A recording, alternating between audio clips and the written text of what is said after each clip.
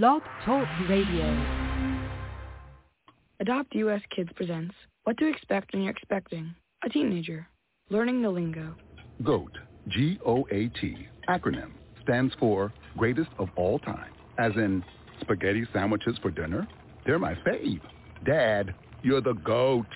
You don't have to speak teen to be a perfect parent. Thousands of teens in foster care would love you just the same.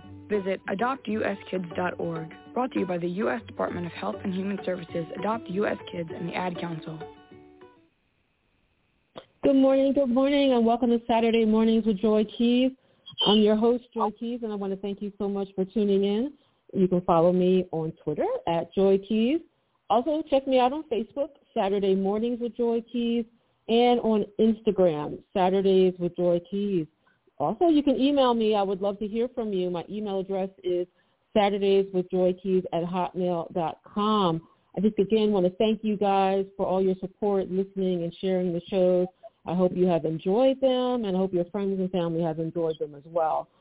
This morning, we'll be speaking about an icon, but through a very interesting voice. The person is a writer, a speaker, a professor. She's written popular children's history books, and she has written articles for Essence, Refinery 29, HuffPo, Teen Vogue, Glamour, People, and the North Star. So this morning we're going to be speaking with Michelle Duster. Good morning. Good morning, Joy. How are you?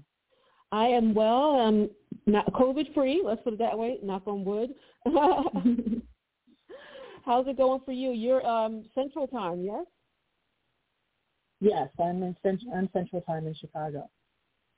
So you wrote this book, Ida Be the Queen. Let's just talk from the beginning. What is your connection? Tell the audience with Ida B. Wells.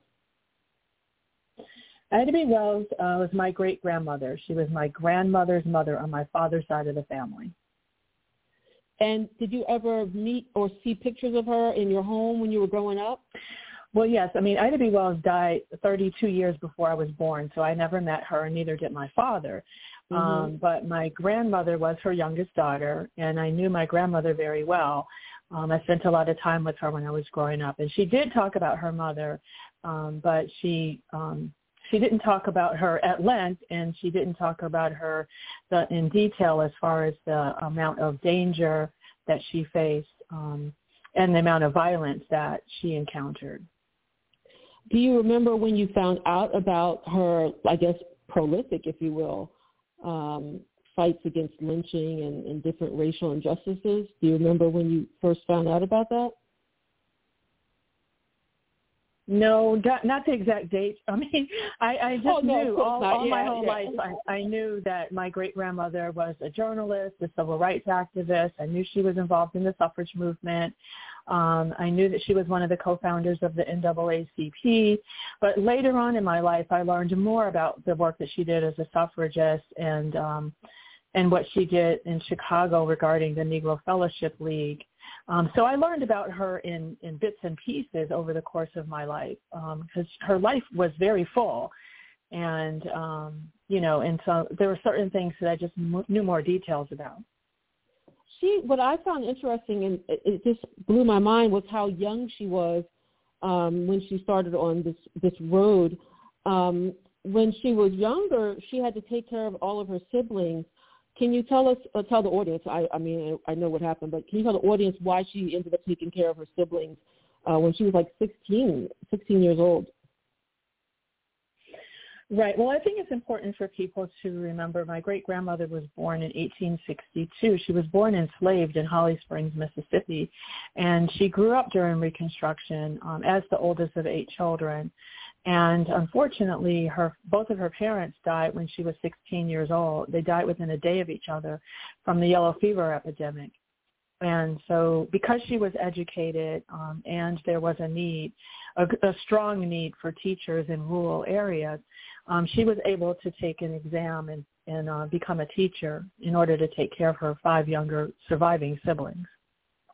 Now, she had gossip was being spread about her because she went to go visit a particular man. Can you tell them about what happened there Right. Well, one of my goals with the book Ida Be the Queen was to humanize my great-grandmother and to illustrate her personality that were in small ways and that resonated with me.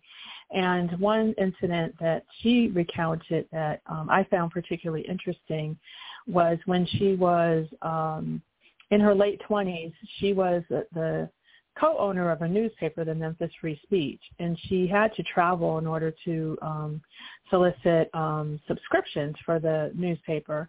And she stayed at people's homes while she was traveling. And a minister, she heard that a minister was making comments that could be construed as negative towards her.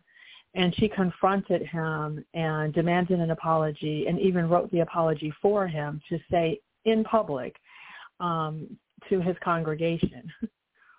I thought that was fabulous. When I said, "You go, girl," I was like, she wrote the goddamn letter.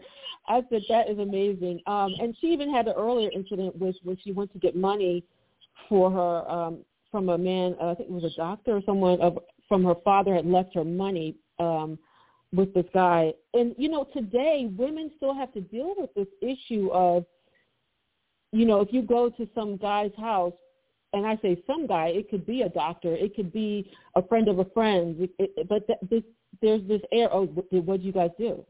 What happened? Women are still dealing with this issue of not being able to be alone with a man without gossip happening. You know what I'm saying? Like, that's still happening. Do you see that, or you don't see that? No, I do. And like I said, that was one of my goals with the book, was to show how much attention my great-grandmother had to, focus on in order to keep her reputation as stellar as possible, because she was a single woman. She was a business owner, and she was living during very dangerous times. And so she had to be very vigilant about her reputation, about what people were saying about her, in order to remain safe and to remain credible when it came to her business. And so I did include two incidents that she mentioned where she had to be very careful about how she was perceived. And that one incident that you mentioned was when she was 16 years old after both of her parents died, and she was going to see the doctor who took care of her father, who was given some money by the nurse of it's a complicated story, but he had the money from her father, and only for her to have to deal with rumors that made it shed her in a negative light. So, I wanted people to understand that she dealt with a lot of, challenges, and she was navigating a society, that viewed women in a certain way. And she was also trying to, make sure she was taking care of herself and her siblings. So it was a lot for a 16-year-old. Yeah, she was very brave because she also seems to have traveled a lot. From my perspective as a woman at that time, she traveled around a lot and fighting injustices, and she did that really through her writing. And she was also this entrepreneur, which that I did not know either, that she owned parts of these different newspapers. Can you tell us a little bit about that? Right. Well, that's one thing I hope people really get from the book, is that she did have a business acumen. And most people don't think of Ida B. Wells as a businesswoman, but I do, because she not only was a writer who exposed lynching as a form of domestic terrorism, she countered false narratives by exposing the truth about what was happening regarding lynching. But in addition to that, she did co-own several newspapers, which gave her, control over the newspaper, which I think, was a great contributor to her being able to speak her truth. Yeah, and I like what you do. You try to have these in-between chapters, or you write these sidebar notes about some other things that are happening at the same time, or things that are happening in the future that were impacted by her. But one of the things, again, learning new things is great, because other books that have been written about her, she was being tracked by the FBI. Tell the audience about this whole situation with the FBI. Right.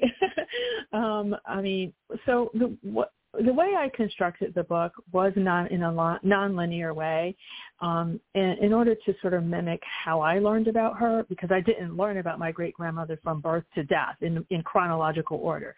I learned about it like sprinkling, throughout my life, just kind of hearing stories about her.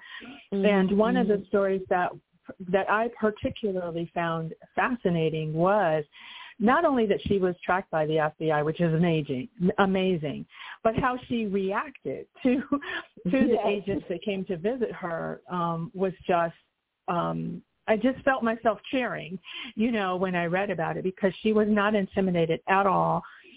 She was visited because because she had created some buttons in honor of soldiers who were killed, Black soldiers who were killed outside of Houston, as a result of them defending themselves against aggression. But then everything was turned around and they were considered the aggressors. And so she found that to be just unconscionable, that the United States government would kill its own soldiers. And so she created buttons to memorialize them, and the FBI visited her, basically threatening her with treason for criticizing the government.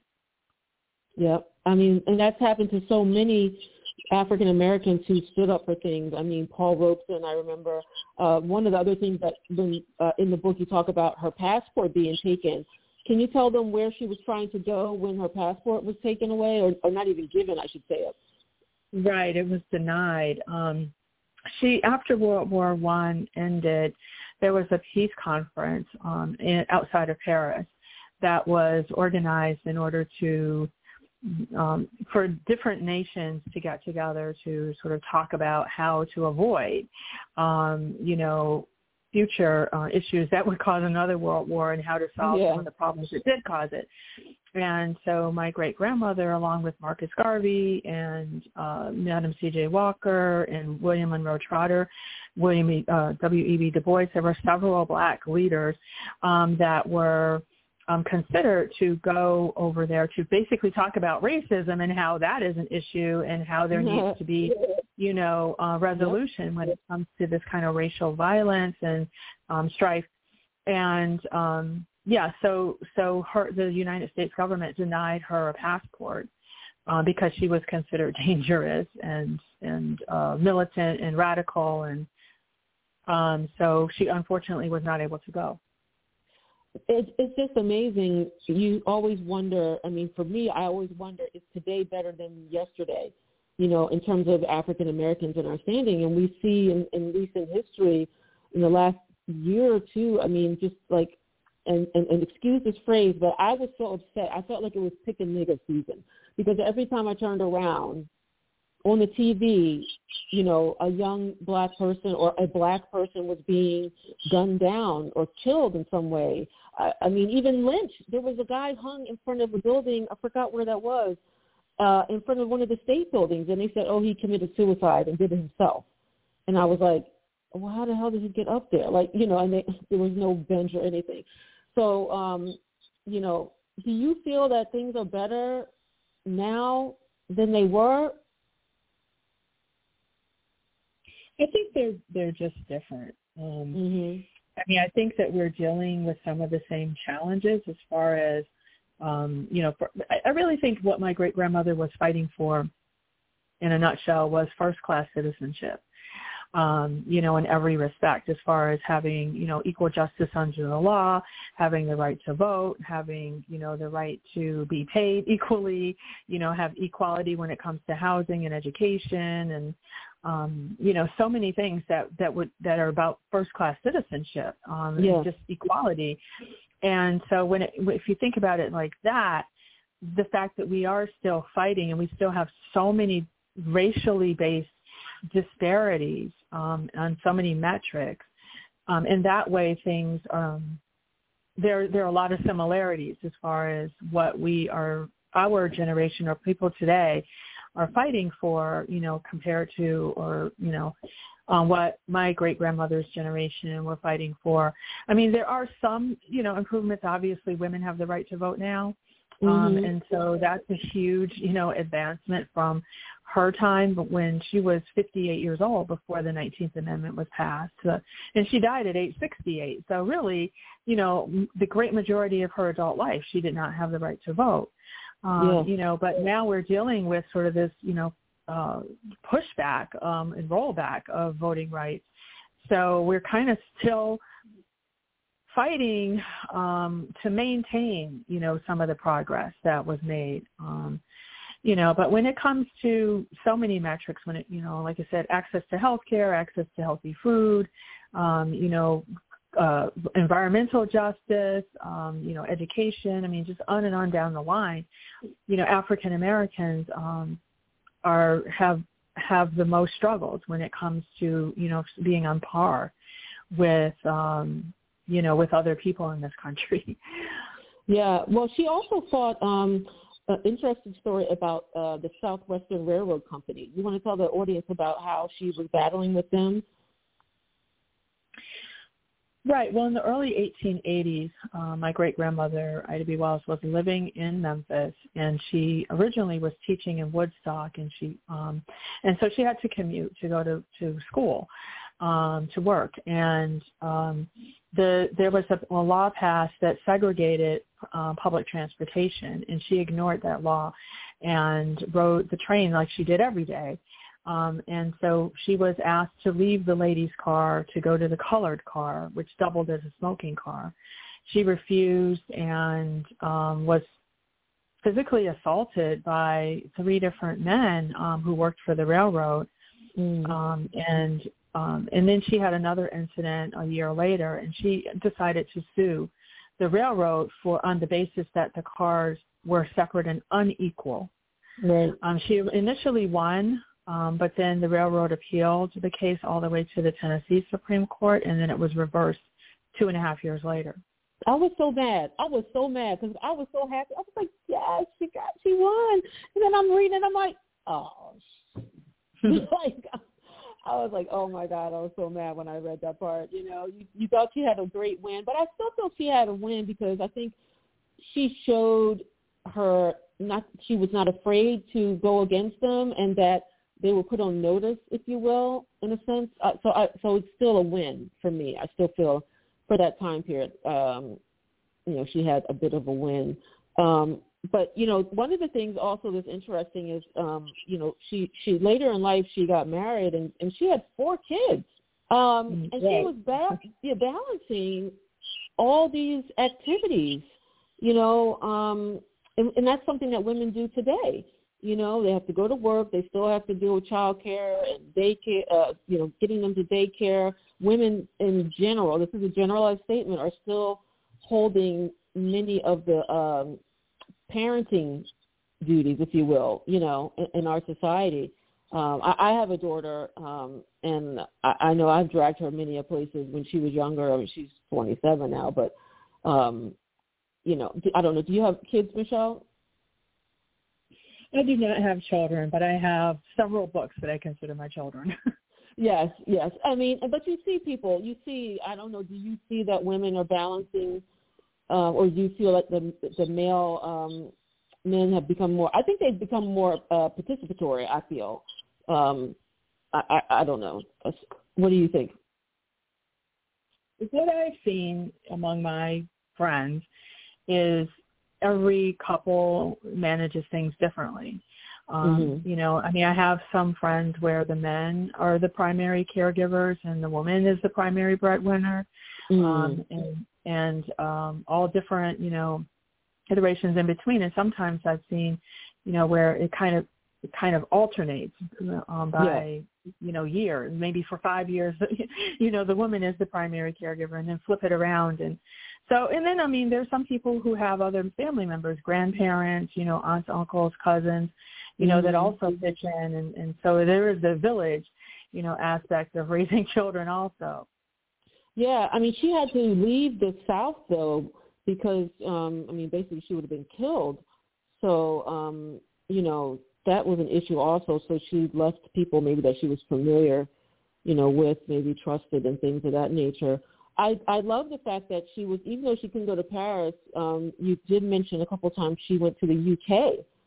And that's also amazing because in general, when you think of African Americans of that time period, the idea of leaving the country, being able to leave the country, we couldn't walk around in the country free, so to speak, because we'd be harassed. But we could actually leave the country on a plane was just like an amazing eye-opener. I know that was mentioned in the book. I mean, mainly her writings were fighting against lynching. And it became very personal for her because some of her friends in Memphis got lynched. Do you want to talk to the audience about who those friends were and how that happened? Right. Well, I would just want to say that, she did go to England twice. And at that time, she traveled by ship. And so it took quite a while, I think at least 10 days for her to travel by ship. I'm not sure in 1893 if planes were available. Sorry, I should have said ship. Yeah, but still the idea, just the idea of being able to leave and come back is to me, for African Americans, yeah. Exactly, and that's one thing that I hope people get from the book is the reality that there were people who traveled. Black people traveled. As early as the 1830s and 40s, there was a community in England that were like abolitionists, and Frederick Douglass and several other leaders before Ida, traveled over there. And when she was there, she actually met the woman who bought Frederick Douglass's freedom. And so there was a lot of collaboration between American abolitionists and people in England who were, also had the same sort of sensibility. And I hope people really, we need to learn more about this international kind of coalition. But as far as her friends traveling, getting lynched, Ida was living in Memphis in three of her friends owned a grocery store, and they were basically killed for being successful because their grocery store was doing very well and it rivaled a white-owned grocery store.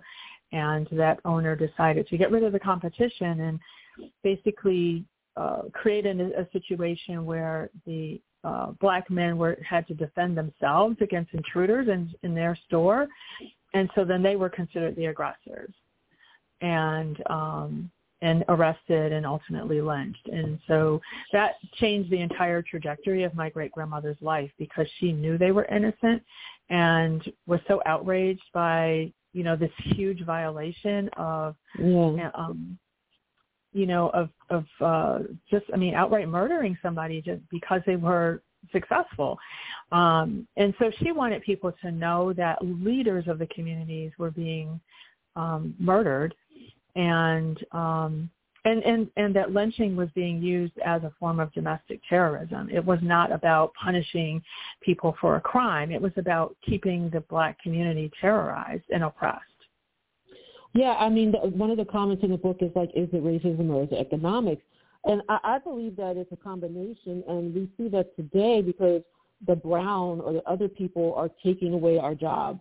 It's still also the brown people, black people, maybe, diluting our race, by mixing with white men or women. So even today, that issue is there. And then in terms of back to the economics thing, wow, there's just so many things. We can't fill the whole, we can't talk about everything, but I just thought about redlining, not being able to have homes, generational wealth, not being able to get loans from banks, even though soldiers went overseas and served or, had good credit, if you will, but they still weren't given loans. People could go to several banks. So I think it's a combination of not just the pure racism and the color issue, but I think it's also economics and resources. It's like I'm losing resources if you get some. If you get some, then somehow I'm losing, which is not necessarily the case.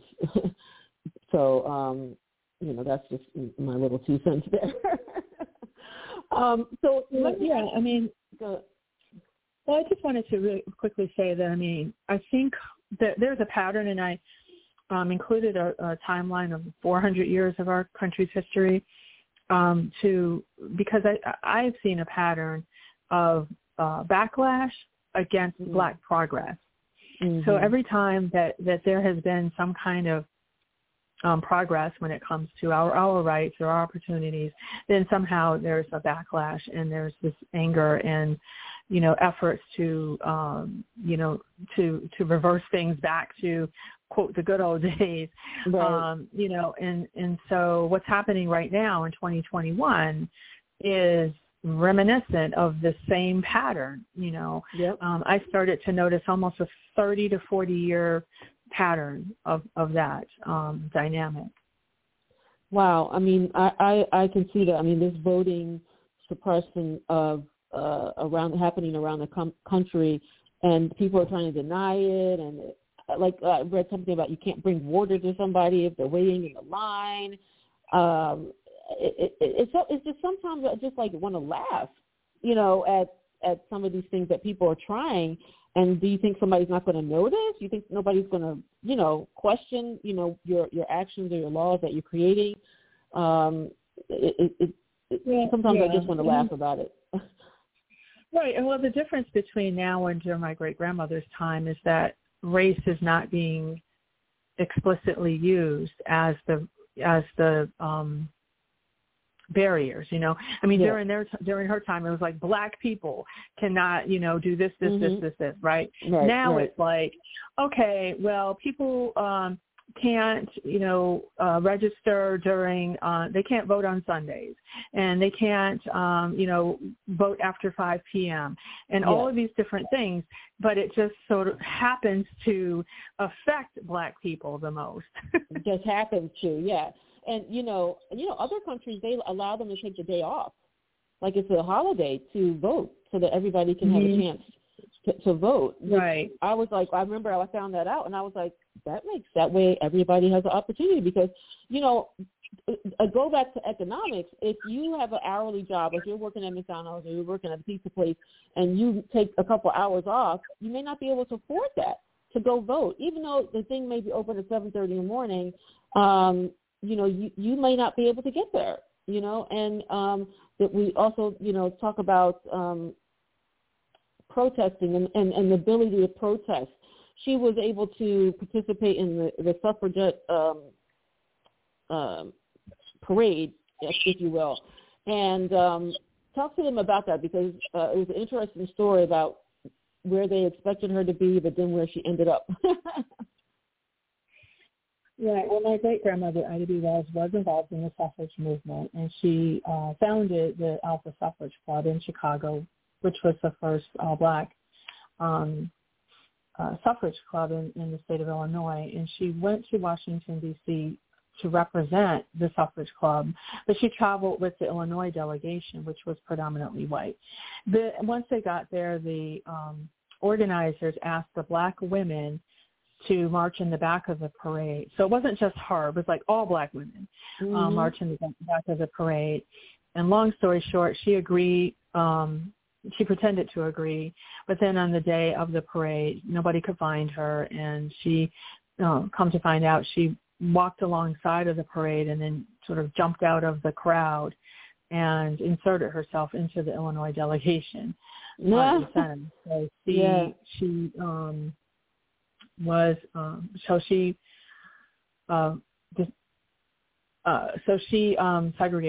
desegregated the parade. That was another great. I was like, yes, while you're reading, I love books because it just it can take you so many places. It's so important to have books in people's lives, and then it also enlightens them about what's happening in the world or what has happened, and it gives you a little jolt of, for me, books in terms of historical activists, it gives me this happiness jolt, okay, you know what, they were going through that, they were doing this, right now I can do this, it just gives you a little hope in a sense, because things have changed in many ways. Now, what are you planning on doing next? What are you writing? Going to be writing more children's books, more books about Ida? What's happening in the future for you? Yes, we'll actually have 2 children's picture books coming out next year. And I'm working on a couple of public history projects that are around Ida. So those are some things that are coming up in the next year. Wow. So is this, do you always want to write children's books, or do you see other things, like other types of books? And if so, what other type of book would you write? Well, I've edited several adult books. One is an academic book about Michelle Obama, but I've also edited several collections and I edited 2 books of my great-grandmother's original writing. So I've edited several books, and then I'm writing 2 children's books, and then this book, Ida Be the Queen, I think is for multi-generational use. Yeah, I think any adult could read it, because I'm going to I learned some stuff about her, but I think it would be great in a school, curriculum, a history curriculum in like elementary school or something, high school. So, I mean, is that what you saw for it? Did you see it being used like that? Oh, yeah, that would be great. I think that, because I incorporated current people and movements and organizations with the idea that it can spark discussion and help younger people particularly see the connection between the present and the past. And also, get ideas on how they can get involved in activism in simple ways, even when it comes to just creating a button, as a form of protest, all the way to, organizing a national organization. So my great-grandmother worked in so many different ways, and she used so many different tactics that my hope is that people will get ideas and be inspired and, and see parts of themselves in her and get ideas on what they can do to make an impact as well. So, that was part of the reason why I structured the book the way that I did, so that it does give perspective of how my great-grandmother fit into her lifespan from the Civil War to the Great Depression, but then also how people are carrying on her legacy after 90 years after she's, been gone. But then she was influenced by things that, that happened before her. So, it's all connected and it's part of a continuum. Definitely. Well, I want to thank you so much for coming on the show this morning. I think it's a great book that you've written. I look forward to seeing some other books from you, and maybe you can come back on the show and talk about those books. But this one here, I'm going to be giving away some copies of the book. So I want to encourage people to follow me on social media. Tell people, where are you on social media? You're on Twitter, Instagram, Michelle? What's your hook or handle? At Michelle Duster. There you go. Easy. Very easy. Okay. Very good. So thank you again. I hope you have a great weekend and stay COVID-free, okay? Oh, yeah, you too. Thank you so much, Joy. Okay. All right. Bye-bye. Okay. Thank you, everybody, for tuning into the show. I just got off the phone with author Michelle Duster about her book, Ida Be the Queen. I'm going to be giving away some copies of that book, so you want to follow me at Joy Keys on Twitter. Also check me out on Facebook, Saturday Mornings with Joy Keys, and on Instagram, Saturdays with Joy Keys. Also, you can email me, SatudaysWithJoyKeys @hotmail.com. I would love to hear from you. Please be safe, and even though we have this vaccine out there, you still got to wash your hands and wear your mask. Keep that 6 feet apart. I know they're saying people that have the vaccine can now socialize with other people that have the vaccine, but they still say wear your mask. So just remember that when you're socializing. All right, you guys have a great weekend, and I will talk to you later. Emergency medical unit, respond to 102 Maple Avenue, possible stroke victim. When stroke occurs, you have 60 minutes to win or lose the race of your life. There are new treatments, but you must get to a hospital fast. If you suddenly feel weakness on one side, have trouble speaking, walking, or seeing, it could be a stroke. Call 911. Get to a hospital. Because how you spend the next 60 minutes could determine how you spend the rest of your life. Stroke. Know the signs. Act in time. A message from the National Institute of Neurological Disorders and Stroke.